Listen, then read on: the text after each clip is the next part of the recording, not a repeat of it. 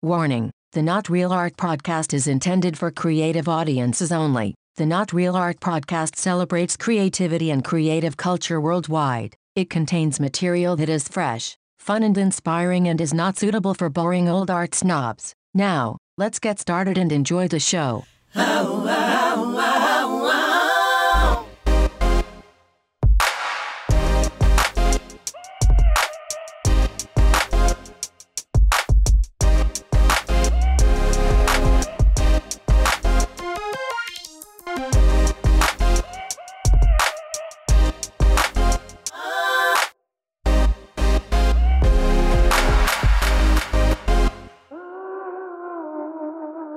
Greetings and salutations, my creative brothers and sisters. Welcome to the Not Real Art podcast, where we celebrate creative culture and the artists who make it. I'm your host, Sourdough, coming to you from Crew West Studio in Los Angeles. Man, do we have a cool program for you all today. I have no doubt you will learn, grow, and be inspired by today's show. Before we get into our main event, I want to thank you for tuning in. Please be sure to like this episode and subscribe. Your likes and follows help ensure you won't miss any of our new shows, and it makes the algorithm gods happy, which helps us. So thanks for that.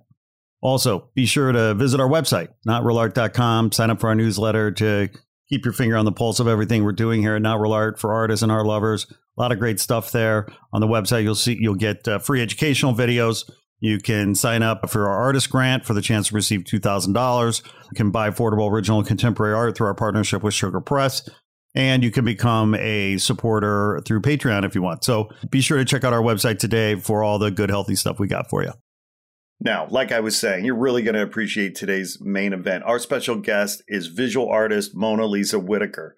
Not only is MonaLisa an amazing artist and human being, she's one of our judges for our 2021 Artist Grant. In fact, she was a judge last year for our 2020 grant, and she did such a great job. We wanted her to come back and help us again this year. So I'm super grateful to MonaLisa for coming back and stoked that she's doing it again. MonaLisa works in photography and mixed media. I mean, her CV is long and impressive, and you're going to hear all about it. So I won't go into it now. I definitely encourage you all to check her out online at MonaLisaWhitaker.com, MonaLisaWhitaker.com, MonaLisaWhitaker.com. Check her out. But you're going to love this conversation. She's just so generous, just such a warm human being, so smart, so talented. And I'm stoked about her being, as I said, being a judge this year for our grant, because we have a record turnout this year with our grant. We've grown 250% over last year with our applications for our grant. I mean, we launched the grant 2 years ago. This is our third year, and the growth has been phenomenal. So stay tuned for the winners. We're going to announce the winners June 15th. The month of May, MonaLisa and I are going to be working together a lot in reviewing the several hundred applications that we've received, which is going to be great. So without further ado, let's get into this and hear from the one and only MonaLisa Whitaker.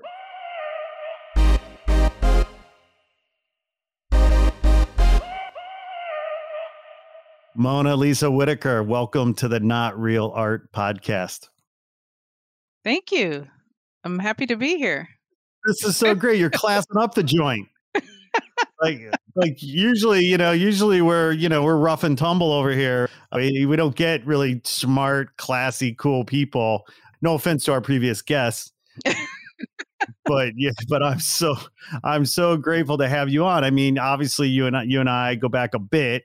You've been a judge and are a judge for our annual grant, and part of the reason why we're so honored and grateful to have you as a judge is because of your like amazing CV and your illustrious career and your deep roots in the arts and your great body of work. And so, I'm just honored to call you my colleague. And can I call you my friend too? Will you claim me? Definitely. Yeah. Definitely. Okay. Yes. Oh, we're friends. I love it. Well, part of the reason why we're friends is because we have a mutual friend, the one and only Man One. That's Yes.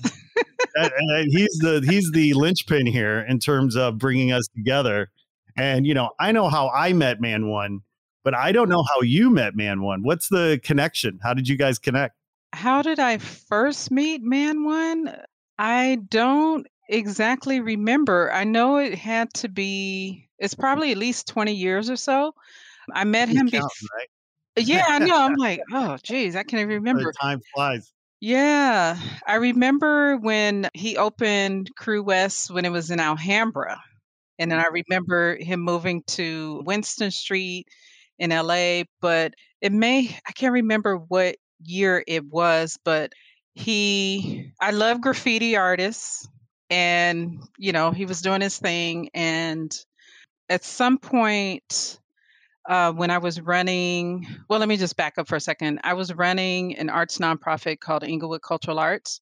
I was the executive director for about 20 years. In that role, I was able to hire artists for different opportunities. And so Man One did a live painting for the commemoration. It was like the 100-year commemoration of, no, it wasn't that. I'm sorry. It was the Helen Lundeberg mural had been restored. It's a WPA mural from 1940 that was restored here in Inglewood. And as part of that restoration, the city did a bunch of did a big celebration to mark that. And so I said, it would be really cool to show the contrast between like the petrochrome murals from 1940 and the current style, which is using aerosol, which I didn't call it. I made a point to not call it spray paint. I made sure to use aerosol because you know That's how right. chaos would Words ensue. matter. Words matter. So Man did a live painting as part of that event. And from what I understand, one of the staff people still has that piece at her house. Right So on. yeah. So I think that didn't answer your question. I don't remember how I met him. But I will say when he had the gallery in Alhambra, me and a few other friends would always go to the openings, and I met a bunch of other artists, and I remember working with him helping do installations or transporting artwork. I remember working with Vile from time to time and doing different activities with his gallery. And Yeah. I've been Yeah. following him ever since, and Sure. Sure. yeah. Well, it's so interesting because first of all, if you worked, I think you said 20 years at the Inglewood Cultural Arts Center. Is that what you Almost 20 said? years. 20 Almost years. 20. I mean, how old were you when you started working? 10? Like, I mean, you barely look 20 or Oh, 30. no, no, no. You got 20 years in one job already you've retired from. Right. Yeah, Right. right. It's like I read that in your bio. It's like, oh, I've Mhm. retired. I'm like, look, I'm retired. You look like you're 20. What the hell are you doing? It's amazing. It's funny because I'm well over 45. Well, not well over, but I'm over 45. I'm 50, by the way, just so you know. Oh, Like I'm okay. 50, so Okay. you probably I'm probably a lot older than you, but I'm just saying, like, to work 20 years to be, and I guess that's what I'm saying. Like, I can't even believe I'm 50. Like, where did the time Yeah. go? I know. The other thing that I did around the time that I started with Inglewood Cultural Arts was I got involved with a group called the LA Collective. It's also known Mhm. as the Collective, and we're in the midst of being part of an exhibit with Love's Remedies. It's a micro resident artist residency downtown with Art Center, the Okay. downtown LA location. And Yeah. so we just submitted some artwork for that event. But in 2019, the LA Collective, we celebrated our 20 years since the organization was founded. Yeah. And I was looking back at some of the materials and I said, what? 20 years? Yeah. It just went by so fast. It went by It does, so man. It does. fast. I actually had dinner with somebody last night. Not dinner. We had tacos at a truck. But the point is that which was dinner. But COVID safe, whatever. And he was saying to me, he goes, he's like, yeah, he's like, 2020 went by so fast. I was like, that's saying something, right? Because 2020 was like a hell of a year, and for him to say that it went by fast, I was like, because that's what time does. Like in the moment, it can feel long, but it goes by so fast. I mean, tell me about the work that you did there, at the Cultural Arts Center, because, after 20 years, I know, you must be so proud of the work you did there and the programs and what have you. So take us through that journey a little bit, because that was super important work. Okay. Well, one thing I'll start with is I actually got the connection to Inglewood Cultural Arts because of the work that I was doing with LA Collective. Mm-hmm. And before the LA Collective, I was doing work with an organization called Black Gallery, which was Mm-hmm. in what's called Santa Barbara Plaza. It's near the Baldwin Hills Crenshaw Mall. I don't know what the new name is now, Yeah. Right. Okay. but there was a little strip mall area where there was a gallery called Black Gallery, and they focused on Black photographers. And so I was a young whippersnapper at the time. I volunteered to help out there, and I met a lot of other Black photographers because there's not many of us. Medium. Yeah. Right. And through that connection, I met Michael Massenburg, Michael Massenburg is a public artist. He's done a lot of murals here in Inglewood and for Metro. And so he's a founder of the LA Collective, and he's also a founder of Inglewood Cultural Arts. And so he recommended me for the position with Inglewood Cultural Arts. And I started as the artistic director, helping the executive director at the time, who's Mm-hmm. a woman named Gina Lamb. And so one of the first things I did was send out information for calls for work, particularly public art. And so that was Mm-hmm. like, I did not know such a thing existed. I mean, I seen public art around, in my life, but I didn't understand it. I didn't have a connection to it. I knew it was there, but I didn't know how it came Right. about. And Yeah. so It's just there. It's part of the scenery. Yeah. yeah, and it was really wonderful to see all of the materials come in and people's narrative and their work samples about, oh, this is what I propose for the project. And since then, I've seen so many different versions and managed different programs, and it's been a wonderful, wonderful experience. But it started off, my work with ICA started the first thing I did was help send out the calls for artists for one of the projects, which was the temporary artwork project, and then we Mm-hmm. did one for permanent murals, which are still up. So this is all in the year 2000. Yeah. Right. And over the course of the time I was with Inglewood Cultural Arts, we did a number of other large scale murals. We did Afro Latin Festival at Centinela Park, otherwise known as Vincent Park here in Inglewood. Mm-hmm. And we did an artist mentorship program with youth. So we Mm-hmm. paired, 4 artists with each artist had a pair, or in one case, one artist had 3 students working with them so they could learn about pursuing the arts as a career path. Yes. So that was the last project that we did before I retired. So Got that's it. in a Yeah. nutshell. But the thing that I need to mention, the thing that I'm most proud of with the work that I did with Inglewood Cultural Arts is advocating for artists, because one of the Inglewood Cultural Arts came out of the Cultural Arts Master Plan that the city of Inglewood did. It's like in the mid 90s. Okay. And what they did was they gathered artists who lived here in Inglewood and community members.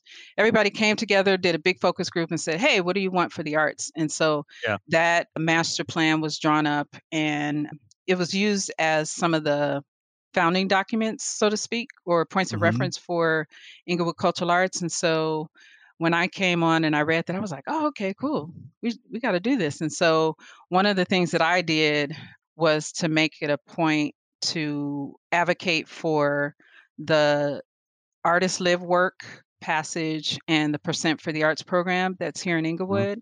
And Mm-hmm. so the Live Work ordinance took 10 years Yep. because the city was dragging its feet Oh yeah. on, pushing through things. But it finally got passed. So now if an artist lives and works in their space, then they could apply for the zoning overlay. But then because the city took so long to pass it, now there's all these extras. So I don't know so far I don't know who has applied for it, but it's there in case people need it. And then the other thing is the Percent for the Arts passage. So any development over $250,000, 1% has to go towards the arts. And so that program is alive and well and flourishing. And I don't know how many of the folks listening know of all the developments that are going on here in Inglewood. Oh yeah. But Bittersweet. Bittersweet. each one, some of that money is going towards the arts. So I'm really Yeah. happy about that. Yeah. Yeah. Yeah, no, it's a bittersweet issue, isn't it? I mean, the development and, and it's great that the arts are getting funded that way, but it's also sad that, people are getting priced out of their homes. Oh, that is an understatement. Yes. It's kind of scary. It's kind of scary. But I do know that there are folks here in Inglewood that are trying their best to, make their feelings known about the Mhm. developments and the speed and the fact that a lot of people are, going to be, priced out and have to find some other place to live because it's going to get to be too expensive here. So Yeah. we'll see. Well, by the way, in that story, you mentioned somebody who I just am honored to know as well and have worked with him and just think of him as being one of the most wonderful, beautiful humans I know. But Mr. Massenburg, what an awesome dude. He is. He is. Yeah, I've known him for like more than 20 years now. Whew, yeah. We've worked on many, many projects together. And he's another great person that he's an artist. He's a visual artist, a public artist, but he's also a very strong advocate for the arts, for other artists, for youth, and he always tries to connect people with opportunities. Right. So, yeah, that's a really cool thing about That's him. that's his thing. And I'm just realizing that he hasn't been on the podcast either, which, I'm a bad friend. I got to reach out to him, get his ass on the podcast because, I've known him too long. I guess that's why, what speaks to his humanity that he would put up with my shit like that because, I don't know that, other people would like be so patient, but yeah, I got to get him. I got to get him on here. He's fantastic. So why photography, MonaLisa? And by the way, MonaLisa, how did you end up with like the name as an artist? Was your mom like a huge fan of the MonaLisa painting? Like, what's the story there? Okay. Well, I know you're probably sick of this question, but I'm sorry. We got to ask. no, it's okay. I'm just glad you didn't sing because I've had so many times where people sang to me and they were off key. Oh, jeez. So, but my name came about because my mom had a friend in high school with the name. And so I'm her firstborn. And my mom Oh, sweet. really she liked to draw and Uh-huh. paint. And so Yeah. she said, "Oh, okay, that's going to be So my first gift to you." she honored her friend. Yes, yes, No, yes, that's beautiful. yes, That's yes, fantastic. And by yeah. the way, I totally understand you about the singing thing because I happen to be, I was born in Gary, Indiana. And Ah, when people hear that I was born in Gary, Indiana, they, of course, want to start singing yeah. that song. And I'm just like, no, please stop right there. But we digress. I mean, the real question I wanted to get to was why photography? How photography? Oh boy. Okay.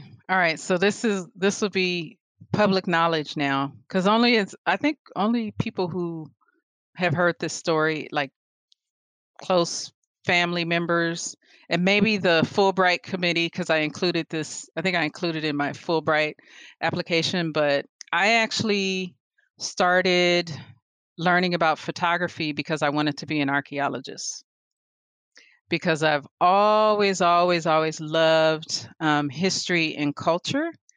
And Mhm. so way back when I was in high school, I said, "Oh, I know that, when you're an archaeologist and you're on a dig and, you're going to these different places, you need to document everything. Well, I want to save some money. I want to learn photography. That way I don't have to hire a photographer." So I was like, all right, that's what I'm How going to do. efficient of you. And so the rest is history because Turns out yeah. I didn't know that there was a way. I didn't know at that time that photography could be artistic. I just thought of it as, you know, documenting objects. Sure, So, sure. yeah.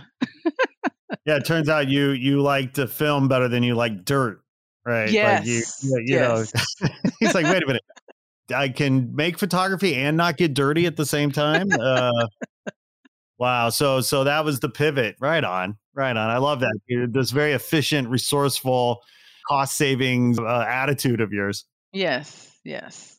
But then when I started studying photography and I discovered, oh, there's all these different types of photography. And, I studied commercial photography and I was interested in that for a minute. But then I was like, ugh, I don't want to deal with the headache of, trying to do big productions and all that. I wasn't interested in that. So Yeah. I started looking more into fine art photography because I didn't want anyone telling me what to do. Yeah. So Clients suck. I don't have to worry about art directors, account executives with ad agencies or anything. I could just do my own thing with fine art photography. So it just stuck. So yeah. So Right. I just stuck Yeah, with well, you're speaking to somebody who comes from the commercial art side of things, and I can tell you made the right choice. Clients suck. The business is great if it's not for the clients. It'd be perfect if it wasn't for the clients. Well, that's cool. So, how old were you then when you got your first camera? probably maybe about 15 or 16, something like that. Right, right. I Do you think remember I what was it in was? high school. I was in high school. Yeah. So Okay. I took, I'm a proud alum of Venice High in Venice. Okay. Yes. Woohoo! The OG Venice, not the new Venice. And my photography instructor was Larry Shapiro. And I was either 15 or 16. And I learned how to, of course, use a camera, develop film, print, all of that good stuff in high school, which kids don't get that opportunity today. So yeah, I think it was about 15 or 16 when I got my first camera. Yeah, that's great. Do you remember what it was? Was it a Nikon, Minolta, the Yashica, It was a Canon? Yashica. It was a Yashica? Yashica. Yes, it Oh my God. was. I was Okay, so see, I knew I happy. liked you for a reason because Oh my my gosh. first camera was a Yashica, Was and that's it? it was. It Oh, was. nice. Nice. That's Nice. why I knew to pull it out. I mean, who knows Yashica? I know. I was surprised you mentioned. I was like, let's see if he's going to mention it because not many people. No, it's Um, the story is being from the Midwest and being a kid of the '70s. Kmart was a thing. Kmart. And Kmart, and I saved my dad. He had a camera. My dad had a camera, and you want to be like your dad, right? So or whatever. So I was like, okay, well, I want a camera. And he's like, well, if you want a camera, you gotta save your money and buy it yourself. So I was like, okay, game on. And he took me to Kmart, and there was a camera. Back in the day, they had a camera, department, right? And they had a Yashica SLR, 35 millimeter, whatever. It was fixed lens. It wasn't interchangeable lens, And I put it on layaway. It was on layaway for like, I don't know, 6, 8 months or something. I'd go and I'd pay a little $5, a little $10, whatever. Eventually I got it out. So that was special, that meant a lot to me. So yeah, so the fact that your first camera was a Yashica, I mean, Yes. like we bonded. Yes. Oh, yes. I think I used that camera for like 10 or 15 years, and I reluctantly bought another camera because, I was like, this one's working fine, but I think I needed a different lens because of whatever I was doing at the time. So I was like, okay. And I still have that Yashica. It's in the cabinet right now in a Uh, box. lucky you. Yeah, I Yeah. don't know what Oh, happened to yeah. mine. I'm so bummed, but Yeah. that's so great that you have it. Do you ever pull it out and use it? No, not yet. Well, actually, I started looking at all my cameras and thinking, oh, it would be nice to actually shoot a roll of film rather than doing digital stuff because I prefer film, but I know it's hard to, get it processed and printed and everything today compared to before. But I just pulled out some of my cameras probably about a couple months ago. So I'm trying to figure out what I'm going to shoot first because I have 35 millimeters and I have a 2.25 Kowa camera, which I love. Oh wow. So I'll probably shoot the Kowa first though, because I haven't shot that in a while.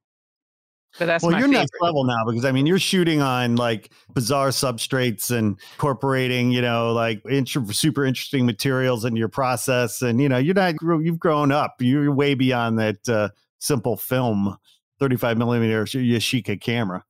That's true, but I don't the thing that has been hard for me is getting caught up with the current technology. So I remember, and I know I'm going to age myself. I remember back in the day sandwiching a negative. Do people even know what that is today? You know what? No. I'm not sure I know. So break it down for us right You now. Sandwiching basically the negative. you basically take two negatives and put them together on the negative holder before you print. So you're Mhm. basically getting two images onto one. Now you Right. can do the same thing Layer in it up. Photoshop Yeah. with layers. Right. Yeah. Ah, Right. No, it's fuck that shit. it's This is analog. blasphemy. It's You're right. blasphemy. Right. Oh, the craft. You gotta know the You have craft, to go man. through the Yeah. process Yes. of Yes. putting the negatives together, being slightly off, being mad at yourself because it wasn't exact, and That's a time printing it, commitment, man. And money. Yeah, time and money, Yes. man. That takes time and money to fuck that up. Yes. But there are mistakes that you learn that you Yes. benefit from later. And Yes. now Totally. today it's not so much. You can, damn, I messed up. You can fix it really quick. So I don't think you learn as well, in my biased opinion.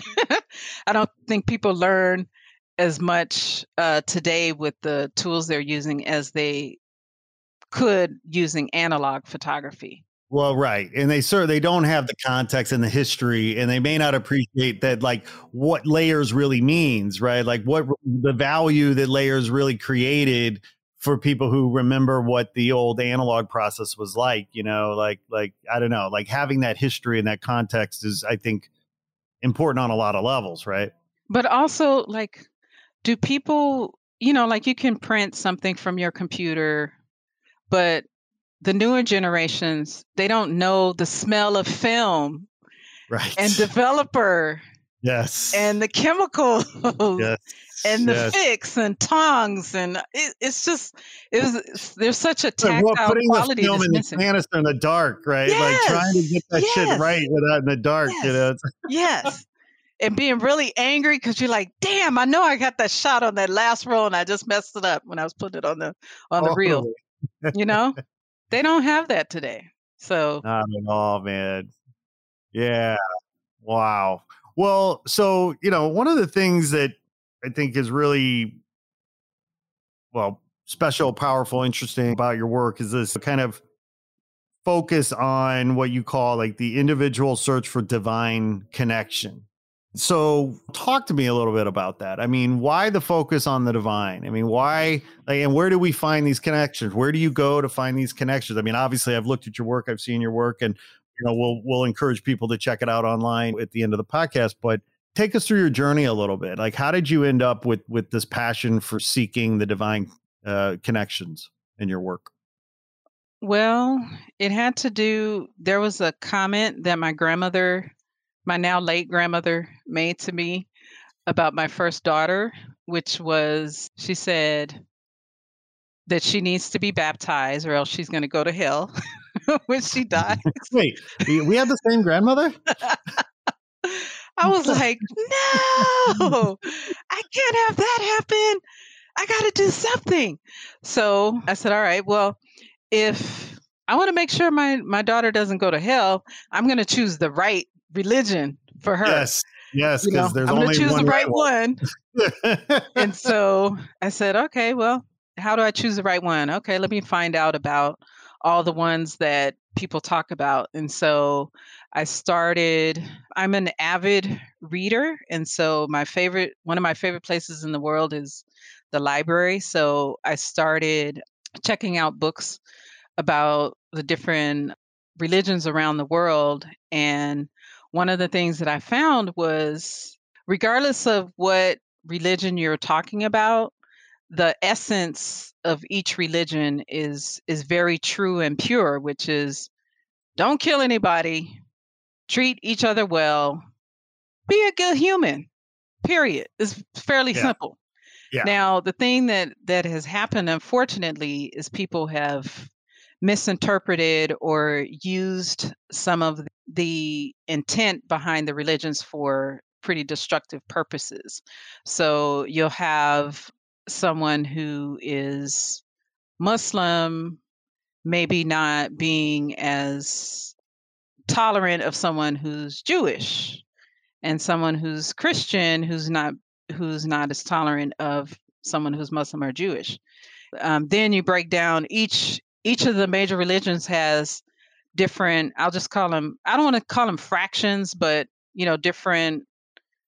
I'll say tentacles. No, that's negative too. Different Okay, flavors, well, different flavor, yeah, different shades of the same color. different shades. Yes, that's perfect. Yes, different shades. Let's go with that. Okay. Yeah.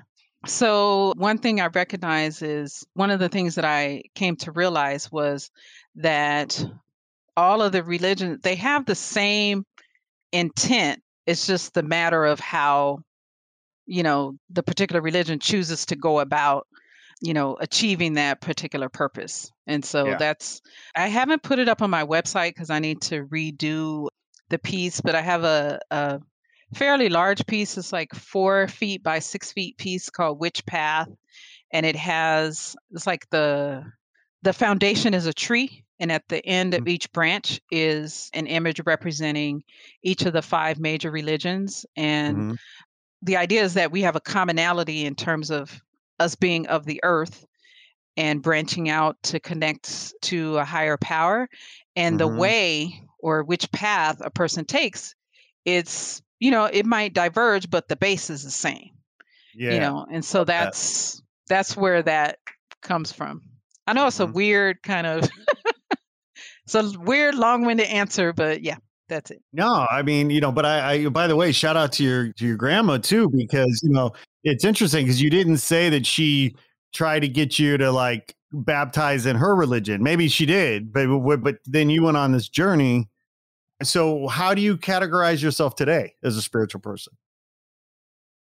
I practice African traditional religion, Mm-hmm. and in that practice, we are tolerant of all other religions. We don't proselytize. We don't try to convert anyone, in any way. It's just not something that is not necessary for us. Yeah. Right. Yeah. Don't get me started on religion. Yeah. Yeah. Yeah. Yeah. Yeah. Yeah. I classify as a born again pagan. I like that. I like that. This is my thing. I like that. But well, that's a beautiful thing. So then, so talk a little bit more about how this pursuit comes to life in your work, and talk a little bit about the work. Some of the you just mentioned this one piece, but what's some of the work that you've got in the kitchen right now? Some things that we can look forward to from you in the next year. Well, the one that I'm working on now is about moments in life. And it doesn't really have anything to do with what happened last year, because I actually started this project, I don't know, probably about 10 years ago or so. But the question is, how do people measure a moment in life? They say that when a person passes away, their life flashes before their eyes. And Hmm. so I said, well, I wonder what do people see? What would someone remember?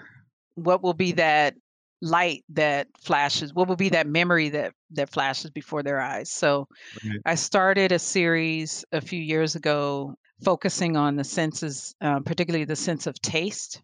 But now I'm working out the logistics of figuring out how to capture something like a hug, because now we can't really hug anymore, right? Right.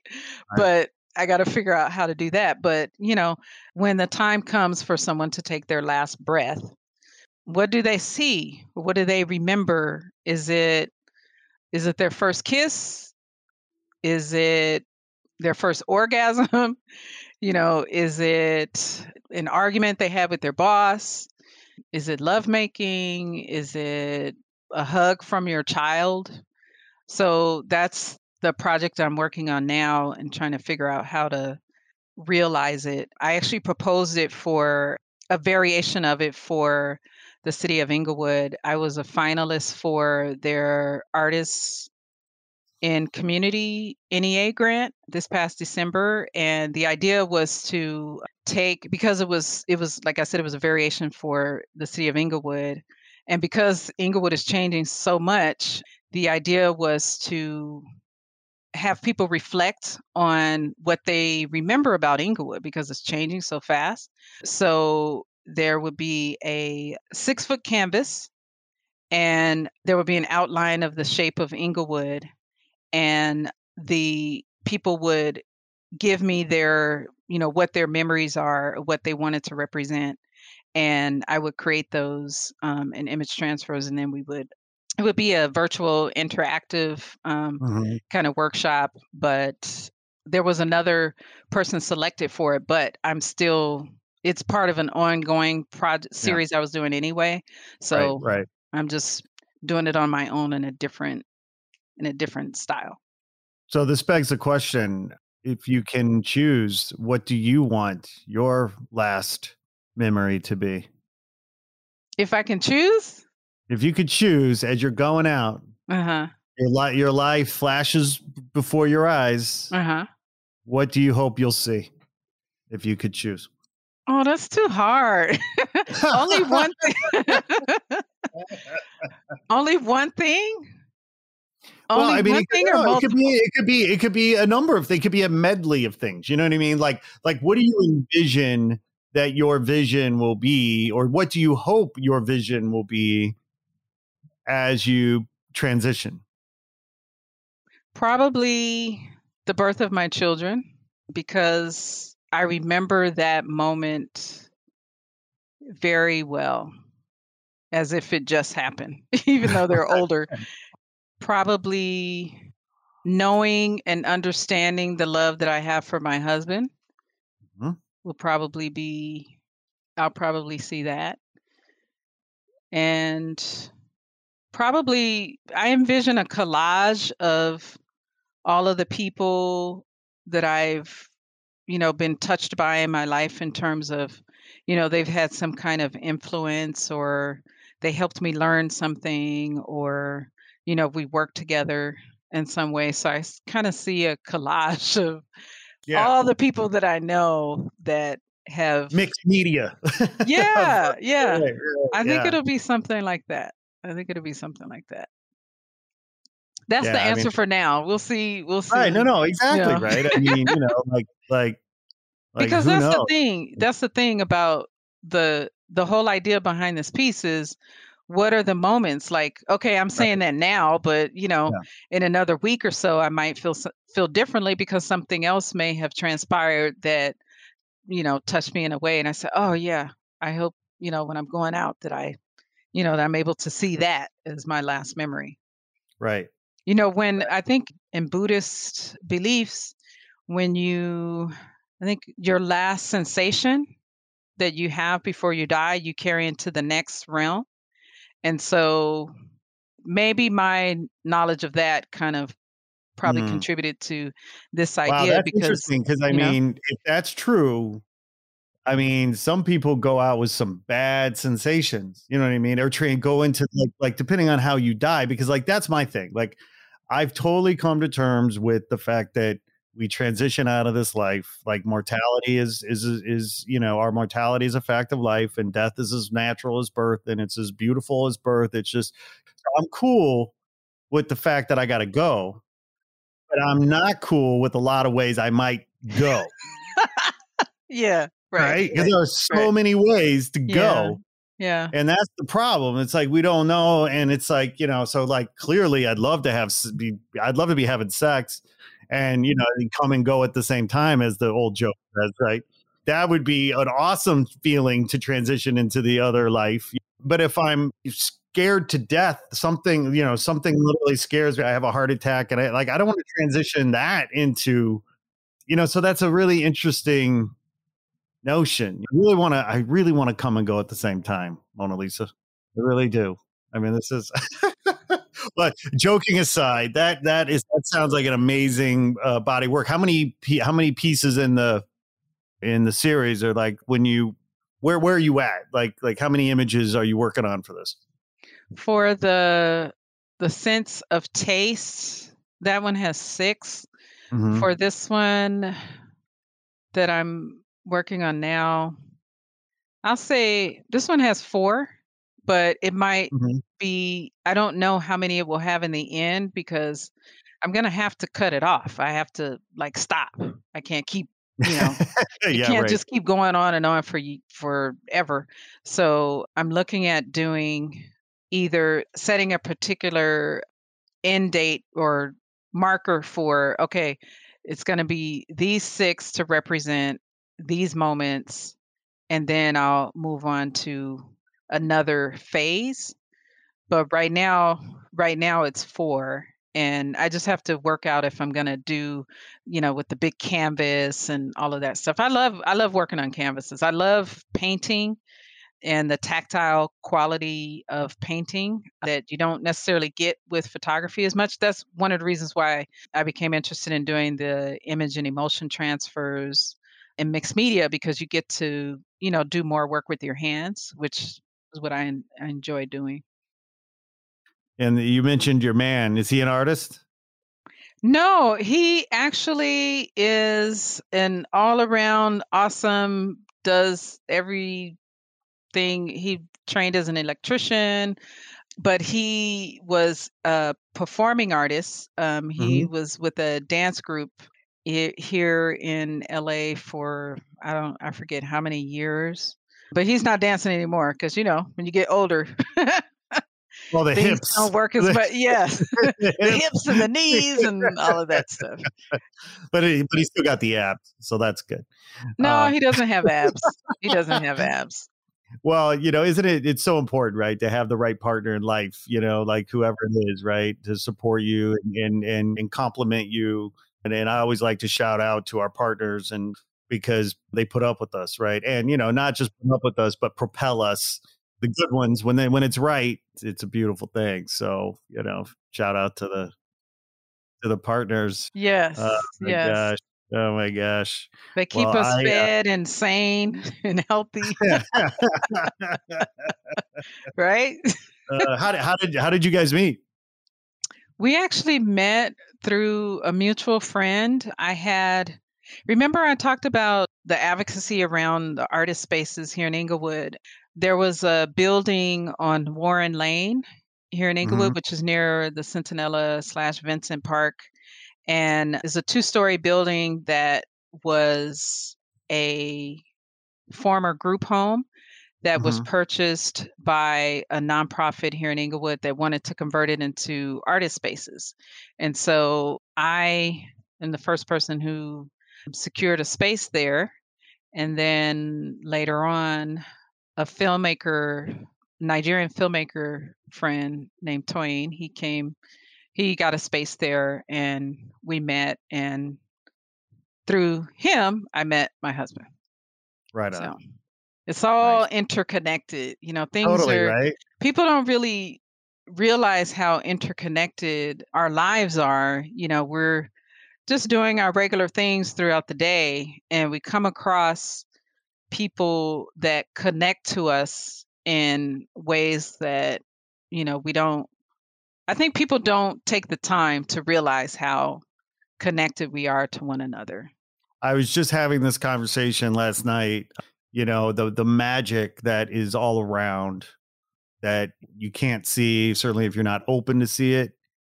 But, that interconnectedness that you're talking about is part of that magic, right? And if you are open to seeing it, you can see it, and it is all around. It's amazing how intertwined we are, life is, people are, animals are, the natural ecosystem. And that's, that kind of gets back to religion too, because some religions respect that and honor that, and some religions don't. And, maybe some of the more predominant ones do the most damage to the natural environment because somehow they feel dominion over it versus the, Just honoring it, respect. feeling they're a part of it because they respect it and they realize we're all connected. But what do I know? I'm a born again pagan. We've established this. It's very true. But I think the beautiful thing about our world is we have artists to show people how Yes. things are connected. That's one of the wonderful things about being alive today. We have a lot more access to information and ways to share imagery and thoughts. And, we didn't have that, you know, 30 years ago the way we have it today. So I'm thankful for that.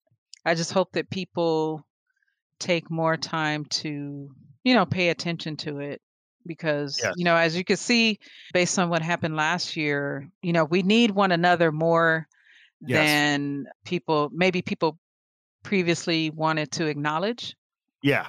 So Well, hopefully that's going the thing. forward, people will take those learnings into account Yes. and do what's necessary to stay connected to one another. Yeah, no, you're 100% right, and I agree with you. I mean, I hope. I mean, I feel like 2020, but for a lot of people, some of us maybe respected and we're aware of the fragility of life and how vulnerable we really all are and how we need each other, so on and so forth. But for a lot of people, 2020 was a sucker punch, and the universe sucker punched them for the first time, right? And they maybe woke up to how fragile we all are. And part of the reason why maybe they didn't realize it or whatever was because we don't maybe have spiritual mentors in our lives. And artists are spiritual mentors. I mean, they can be, and many are. And if you choose to think about it that way and think of art as could it be portals to a different kind of truth and a different kind of wisdom and a different kind of, to me, the power of artists and art, it is certainly some, right? Because things that are sacred to me, and artists and art are sacred to me because I do think of them. I do think of artists as largely angels among us. Some of them are devils. I'm not gonna lie, but yeah, man. I mean, like I agree with you. I feel like that is a really important role that artists can take on to help us see the spiritual side of life. Definitely. Yeah. But there's always life is about balance. And even though artists do can show things, there are, for people to be aware of, there are artists who totally take advantage of it and abuse it and misuse it. But that's just part of, life in general. There's always a positive and a negative. Yeah, you know. right. That's right. So I'm not naming names. But Man one. We're not mentioning any names, man one. MonaLisa Whitaker, you are such a blessing. I'm so grateful to know you and have you as part of our little family, our little Not Real Art family. You're a friend, you're a colleague, but you're also, helping us again this year with the Not Real Art Grant. And we've already got the deadlines May 1. We already have 40 submissions and we just opened it up. So we expect we'll be getting a lot more over the next few weeks. And and I'm just so happy that we were able to sit down today. Will you come back in the future? Did I scare you away, or will you come back? Oh, I'll definitely come back. Yes. Oh, whew. Yes.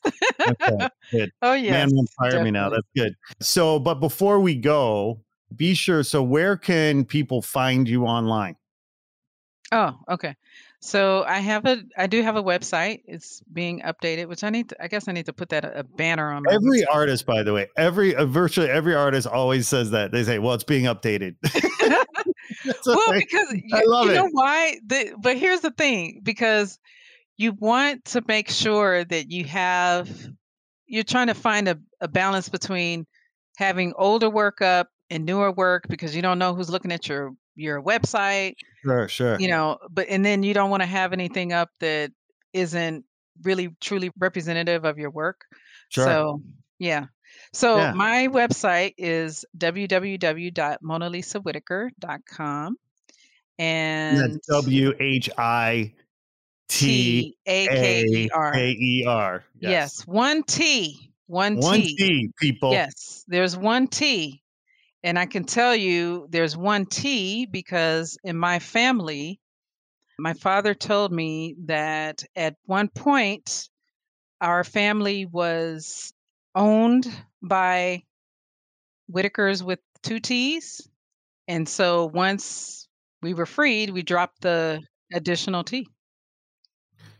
Well, that is both a heartbreaking and beautiful story all at once. You can how far can you trace? So can you, I mean, clearly you can trace your lineage back to slavery. Like how far can, like, what do you have specific stories and can you, it sounds like your grandfather or somebody in your family really took the time to map that out and track that history. Oh no, they didn't take time to map it out. It's just no, they weren't that organized. This is family stories over the Yeah. Christmas dinner party or whatever, right? This is just, more oral histories and Yeah. me just trying to make sure that other family members know the history. So Mhm. I'm not sure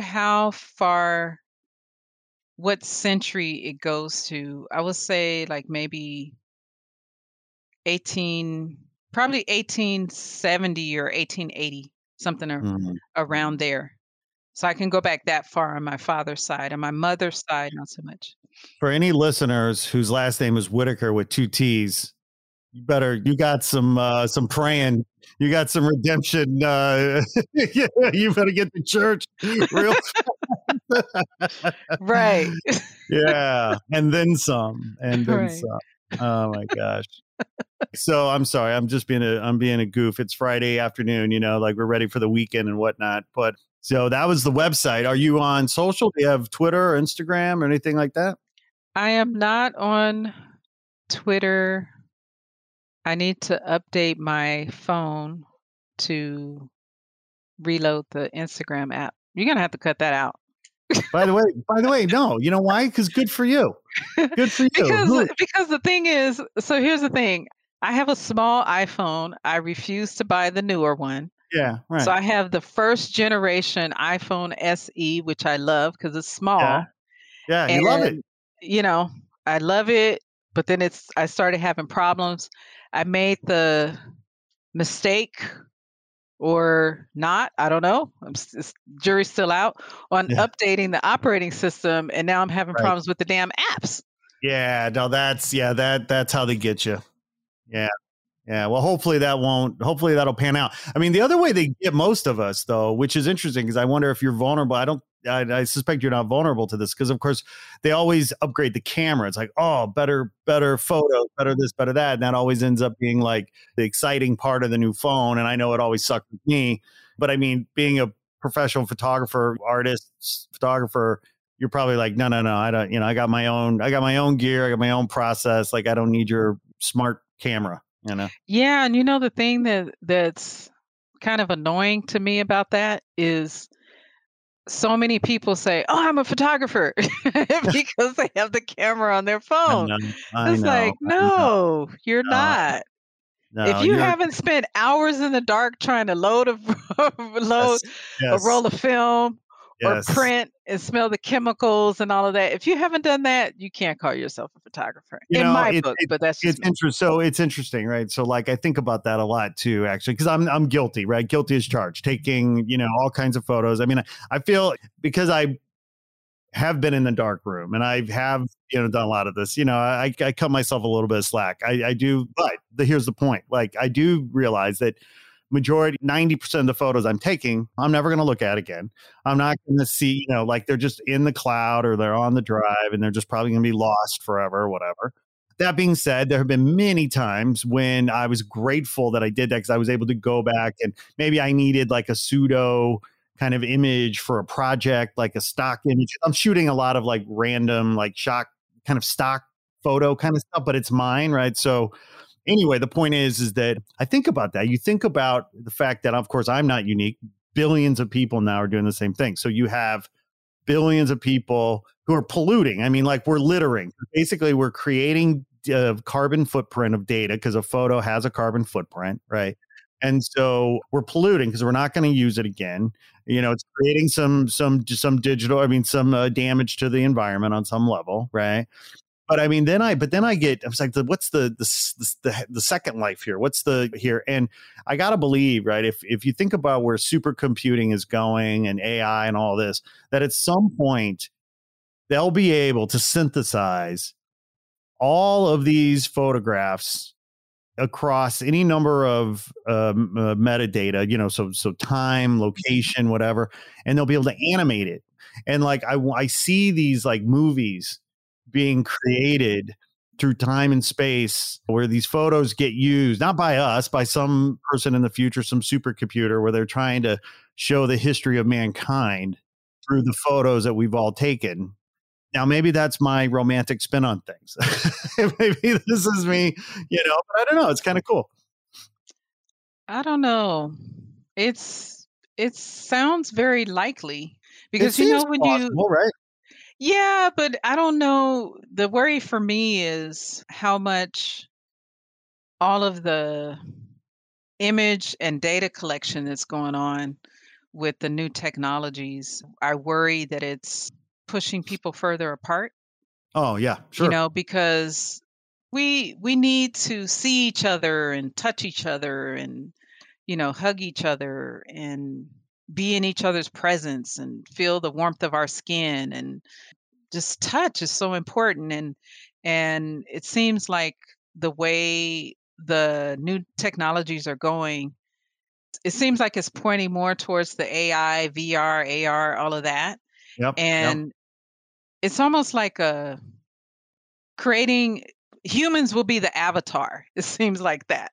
That's Right, what it right. I mean, that's not a copyright infringement or anything. It's just, you know, it feels like the speed at which things are going in terms of image and data collection, that will be the avatars, Right, you know, right. in a minute. And all the things that, you know, like so many people say, ah, look where I am, I'm doing this, or, you know, like the Instagram, you know, kids doing the photos of what they're eating and things like that. Before Yeah, yeah, long, that will cease to exist. It'll just yeah. be an image and not the actual thing. And Right, that's the right. worry for me. Just hoping for folks to realize, you know, before it's too late, because, you know, we still need one another very much in person, Yeah. touching and feeling and exchanging bodily fluid safely.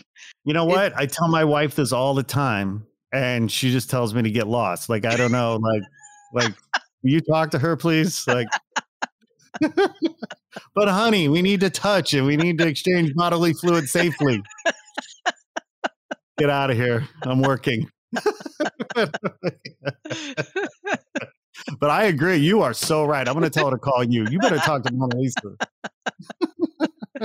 we need it. We need it. We You need need it. it. It's life. It's life. Yes. Yes. And MonaLisa, you are life. Thank you so much Thank you. Thank you. for sitting down and playing podcasts with us today. Thank You you. have I you have enjoyed a it. beautiful weekend. What will you be doing this weekend? Will you be in the studio? Will you be with the family? Like what? A little bit of both. I don't want to do anything. Good for you. I'm going to take a break. I had this, you know, allergic reaction to some insect bite, and it's like Oh, right. You told me about exhausting that. me. So I'm just Did the gonna. Benadryl wear off yet? It did, and I had to take some more, and I'm like, ugh, I think I'm gonna have to take some more after this. So Oh, it's really bad. yeah, yeah. That's why I'm like, all right, hopefully you can't. I know this, they won't see my face, but hopefully, like, you can't see how much my face was, you Oh, know. you got bit on the face even. Yeah, yeah, Oh yeah. man, I'm so sorry. So you And see you have how the no light clue. is not very good. You Well, can't see my. I mean, if you're prettier than this under normal circumstances, like wow, okay, that's cool. But you got bit on, but you have no clue what the bug was. You don't know what it was. No, I don't. I So don't. bizarre. So I'll be recuperating. Well, Just. so I'll share this with you because it's germane to the topic. Mhm. So I don't know. Well, you're in Inglewood, right? Yes. Okay. Yes. So we're up here in Encino. Okay. So here's the deal. So in Encino, what happened like 2 years ago, we started getting these bites.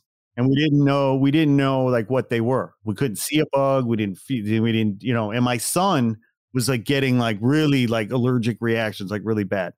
Long story short, I started doing research, and there was an invasive species of mosquito that came in with a shipment through the port of Long Beach. And Oh, this okay. mosquito turns out loves Southern California. And it just loves the climate. And it's been Oh. moving up, and it's now up into Santa Barbara even. And I don't know if it's down by you or whatever. Apparently it came through the Long Beach port. Somebody was asleep at the wheel or whatever, didn't do their job, and this invasive mosquito came through. And they're called ankle biters because they tend to fly low and bite the lower part of your leg. But the other thing is they're like all day mosquitoes. Like it's not like mosquitoes that I grew up with back east where it's like, oh, they come out at night or they're, whatever. So I don't know. Like I just share with you because if my son is having bad allergic reaction to the mosquito bite, and I just wonder if that was what bit you, because you didn't see it either, right? It was like No, you I didn't didn't see feel it, it. you didn't see it. Yeah. No, I don't think it was an ankle biter because my husband, he was like about 2 years ago, like you said, he was at his warehouse doing some work and he started getting these bites and we couldn't see anything. Exactly what you That's described what is it what was. That's happened. what it And they, was. The ankle oh, those biter things are mosquito. horrible. Yeah, they're Horrible. also called ninja mosquitoes because you can't see them, you can't feel them, and again, I'm going to say this only because it's a fact, Mhm. but I know we're living in politically sensitive times. Mhm. Apparently, the species is originated from China. It came over from a shipment from China, apparently. So I say that with a bit of caution because, of course, I know we're in sensitive times. But the fact is, it's a species that's not indigenous to Southern California. It is a mosquito, and it's biting people in the lower leg. So I'm sure that Mhm. that's what your man was experiencing. Yeah. Oh, It's yeah. That's not good. It's not. Yeah, No, it's it's not not. cool, man. Yeah. Yeah. MonaLisa Whitaker, you have a beautiful weekend, my friend. Thank you so much. Thank you. I really appreciate it. Thank you for Not Real Art and Crew West for inviting me. It was wonderful. I really enjoyed it. I'm looking forward to, you know, being one of the judges on the panel and seeing what the artists are up to these days. Because I really enjoyed being part of the panel last year. So I'm looking forward to it again this year, and hopefully, by the time we get through the cycle and everything, we'll be able to gather, and the awardees will be able to be presented in person. I know. Yeah, Here's no, that's hoping. right. We You know? hope because they deserve it, and we want to give them a real Yeah. show. But yeah, it was a strong showing last year. I'm Mhm. hoping that this year is equally as strong, if not bigger and better, and we'll look forward to that. But again, my friend, great seeing you. Thanks so much You for too. being here with us today. Thank you. Thank you. Thank you. Thank you. Thank you. Ciao for now. All right. Ciao for Bye. now. Have a good one. Hey there. Thanks for tuning in. Please be sure to like this episode, write a review, and share with your friends on social. And if you haven't already done so, please press the subscribe button and follow us on Instagram at Not Real Art World.